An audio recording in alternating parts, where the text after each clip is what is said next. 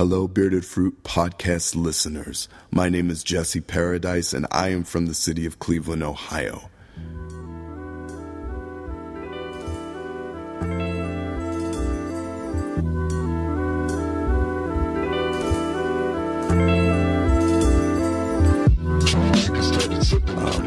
I grew up in the city of Avon Lake, which is about 45 minutes west.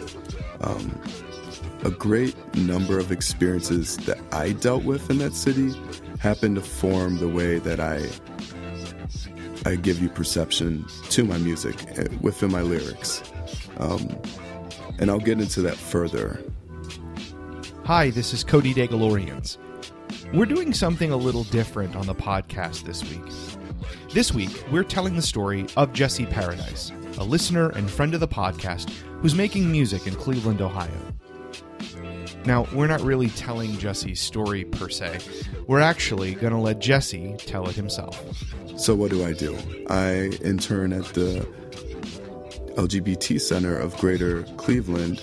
Along with that, I am a part of some side projects, creative projects. I helped cast and creatively direct and edit a script for an independent film that my friend Joseph Kowalski was directing. He's also known as Poetry Joe on YouTube. And I'm working on a couple poetry projects as well. On a day-to-day basis, I work in retail. I'm a department head, and I go to school full-time. This week on Bearded Fruit, Jesse Paradise.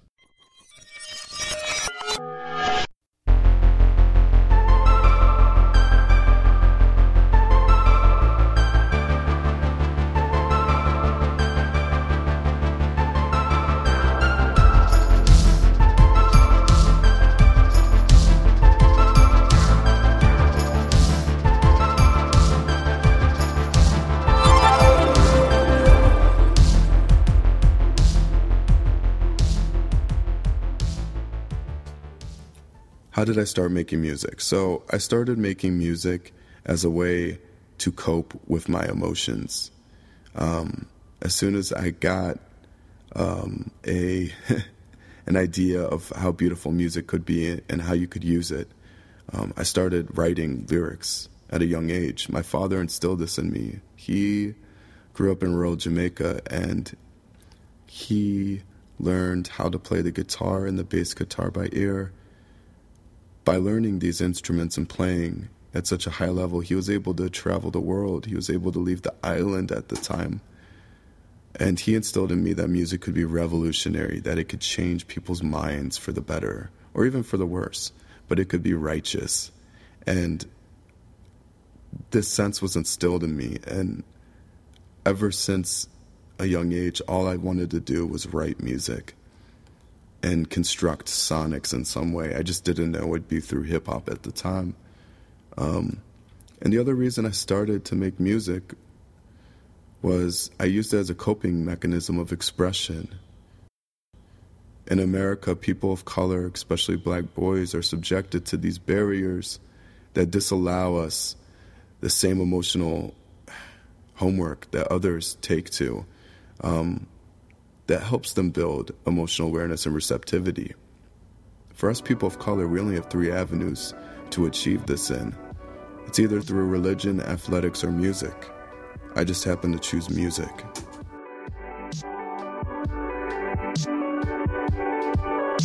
Computer hack, let me in, baby. This was never seen. You telling me you want the truth, or someone's gotta let me in. Plead the fifth or smoke the 5. These brothers got these red eyes, intoxicated by these truths underneath these gray skies. Here's the test for the pro that test. My brother start a riot like a 60s protest. We blitzkrieg for no creed that you lead. Kill the middleman and rape the American dream. Uncle Sam, you're the man for making us the bitch, man. Tell me the plan before it's loose. I'm 12 years a slave hanging on the noose. You won't see this on the news. Go. Dark digital, dark digital. Give me all your money, give me your receipt. where this EP came from, what inspired it. So there was a lot of things that inspired this EP. The EP itself is a compilation of records that I either released and then deleted because I'm a perfectionist, or I never got to finish them all the way. The cover artwork was inspired by Solange's A Seat at the Table. The title, Don't Call Me Ethnic, it was heavily inspired from Solange's latest LP, but it also was inspired through my personal experience growing up in a suburban city where racism was very much alive when, so-called allies would say that I'm overreacting. The EP also was inspired from the emotional response I had to Trump winning the presidential election. All these flashbacks came to a flood of trials and tribulations that I dealt with growing up. Just a myriad of experiences that I could not let go at the time. Things that still to this day pain me, that I had to do my homework somehow. And the only way I could do my homework was by releasing this EP.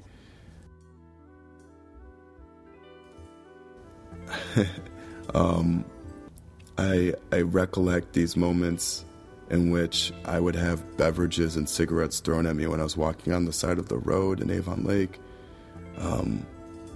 And these were all from, big trucks and sports cars from these white men that just hated me so much as a child, an innocent child, to the feelings of PTSD, like I still deal with, that I can't let go.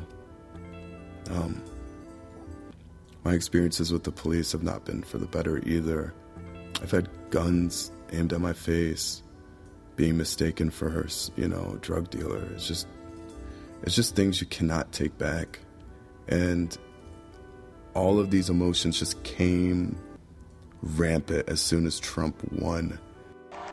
Right now, a historic moment. We can now project the winner of the presidential race. CNN projects Donald Trump wins the presidency.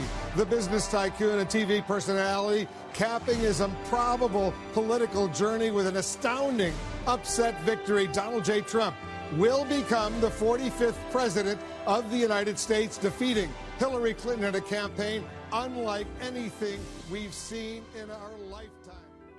This vulnerability that I was feeling, it was just so intense. I had to do something about it. I had to give my experience out there. Even if no one listens to it, I had to do it. Samir was a bright child.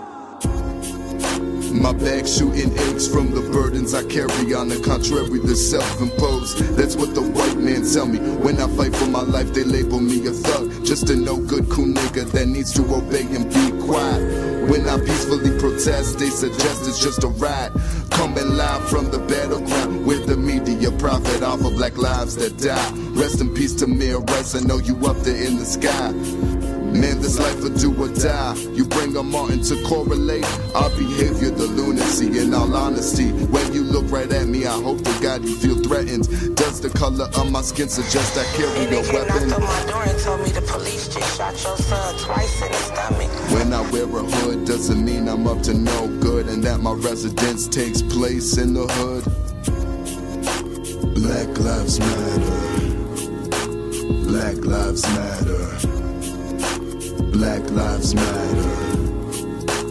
Black lives matter. What's it like in this moment as a queer person of color? It's a culmination of a lot of things. It's terrifying because you feel the vulnerability in a Trump America. You already see that under President Obama, racism was still there. It was very much real.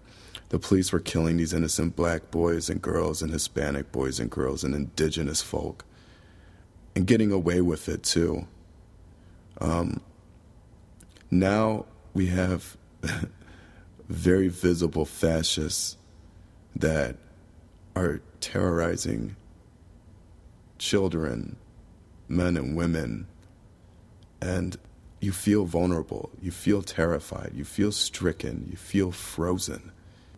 And then I think of the other emotions. You feel empowered during this time because you realize you're the hunted. You have the power to fight back, and you also have the power to walk away too. When you're seen as enemy number one, you realize you have nothing to lose, that you have to live your life to the fullest, and you have to be unapologetic. I'm sick of motherfuckers looking at me, judging me for what I do and how I fucking speak. If you live my life, then you could make these decisions. But when it comes to this, I really don't see it from your vision. You blind to the other life I lead. So what if I said, you know how I dream? I needed it to sleep, like Pimp C.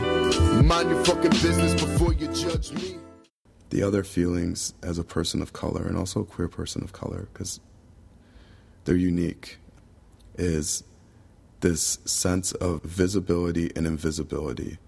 You're visible in the sense that you're always characterized by the color of your skin and the texture of your hair. You're very visible in the fact that you are the target. You're very visible in the fact that people don't want you, and they use you as an archetype to demean, to stereotype, to tear apart. But you're invisible in the way that white allies talk about you as if you're not there and you're in the room. White allies that will dismiss your stories, but then cherish them when they're only in music. And you're invisible in the way that white fascists and white racists don't see you as a human being. They see you as less than. They see you as subhuman. You are invisible. So as a queer person of color, we feel all these things. Just on a personal note, sometimes I feel like a pawn in this whole country, you know? Republicans use us as the enemy, and neoliberals use us as their armor. It's weird. We're used as the bullets, and we're used as the body armor. It's a jarring experience, and I just hope white allies at least can just take the moment to hear our stories and not dismiss them, to not look for its faults, and to not be offended when we explain our stories, but just to listen with your logic and your heart. I've been here for 7 years, and I got to tell you guys, what's going on here is about America. It's about democracy. It's about the Bill of Rights and basic cable, call waiting, and free trips to the salad bar. It's about everything that makes this country great. Our country.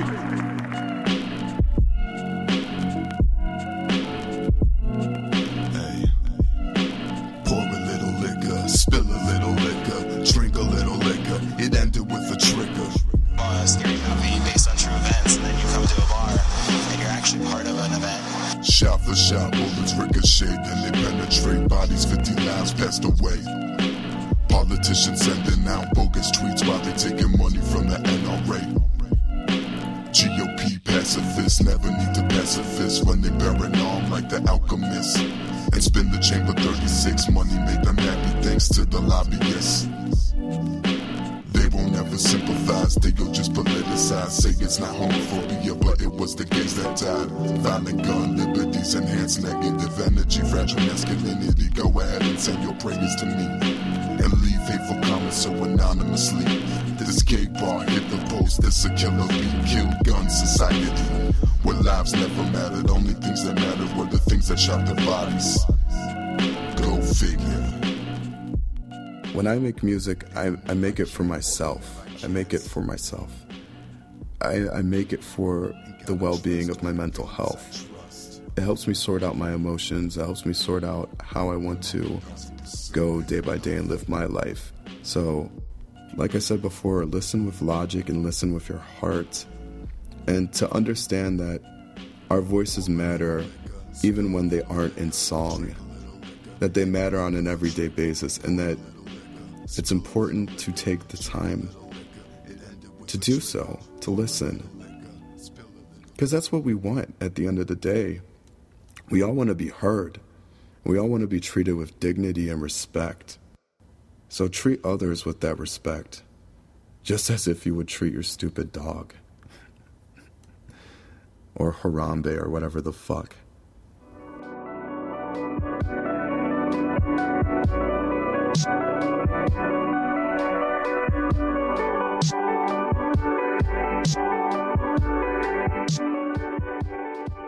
For Bearded Fruit, I just want to say thank you so much for this opportunity.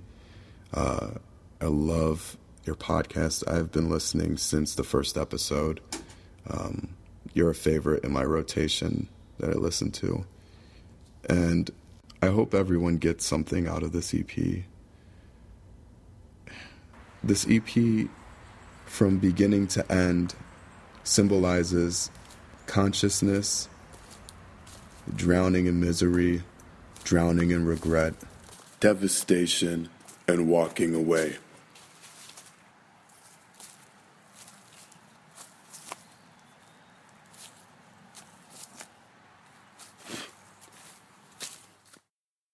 That's Jesse Paradise. First of all, we want to thank Jesse for sharing his music and his life with us for this episode of the podcast. He has been a supporter of ours since the very beginning, so we are thrilled to be able to share his work with all of you. Now, all of the music in this week's episode, except for our regular opening music and this ending music, is from Jesse's EP, Don't Call Me Ethnic, which he's been talking about during the episode. And you can find it at jesseparadise.bandcamp.com.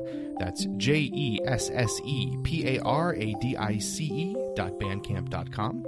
You can also find Jesse on SoundCloud at soundcloud.com/Jesse Paradise. And you can find him on Facebook at Jesse Paradise and on Instagram at Jesse Paradise. Now, we're going to link to all the ways you can connect with Jesse on our website as well. So go follow him and support his music. He's a voice we're very glad to know. As always, we are so grateful to all of you who listen to the podcast. Thank you so very much. If you haven't yet subscribed to the podcast, head over to iTunes and subscribe. You can also leave us some stars and a review. We love to hear from everybody out there who is liking what we're doing and enjoying the podcast. You can find us on Facebook at Bearded Fruit. You can find us on Twitter at Bearded Fruit Pod. And you can find us online at www.beardedfruit.com. As always, thank you for listening, and we'll see you next week.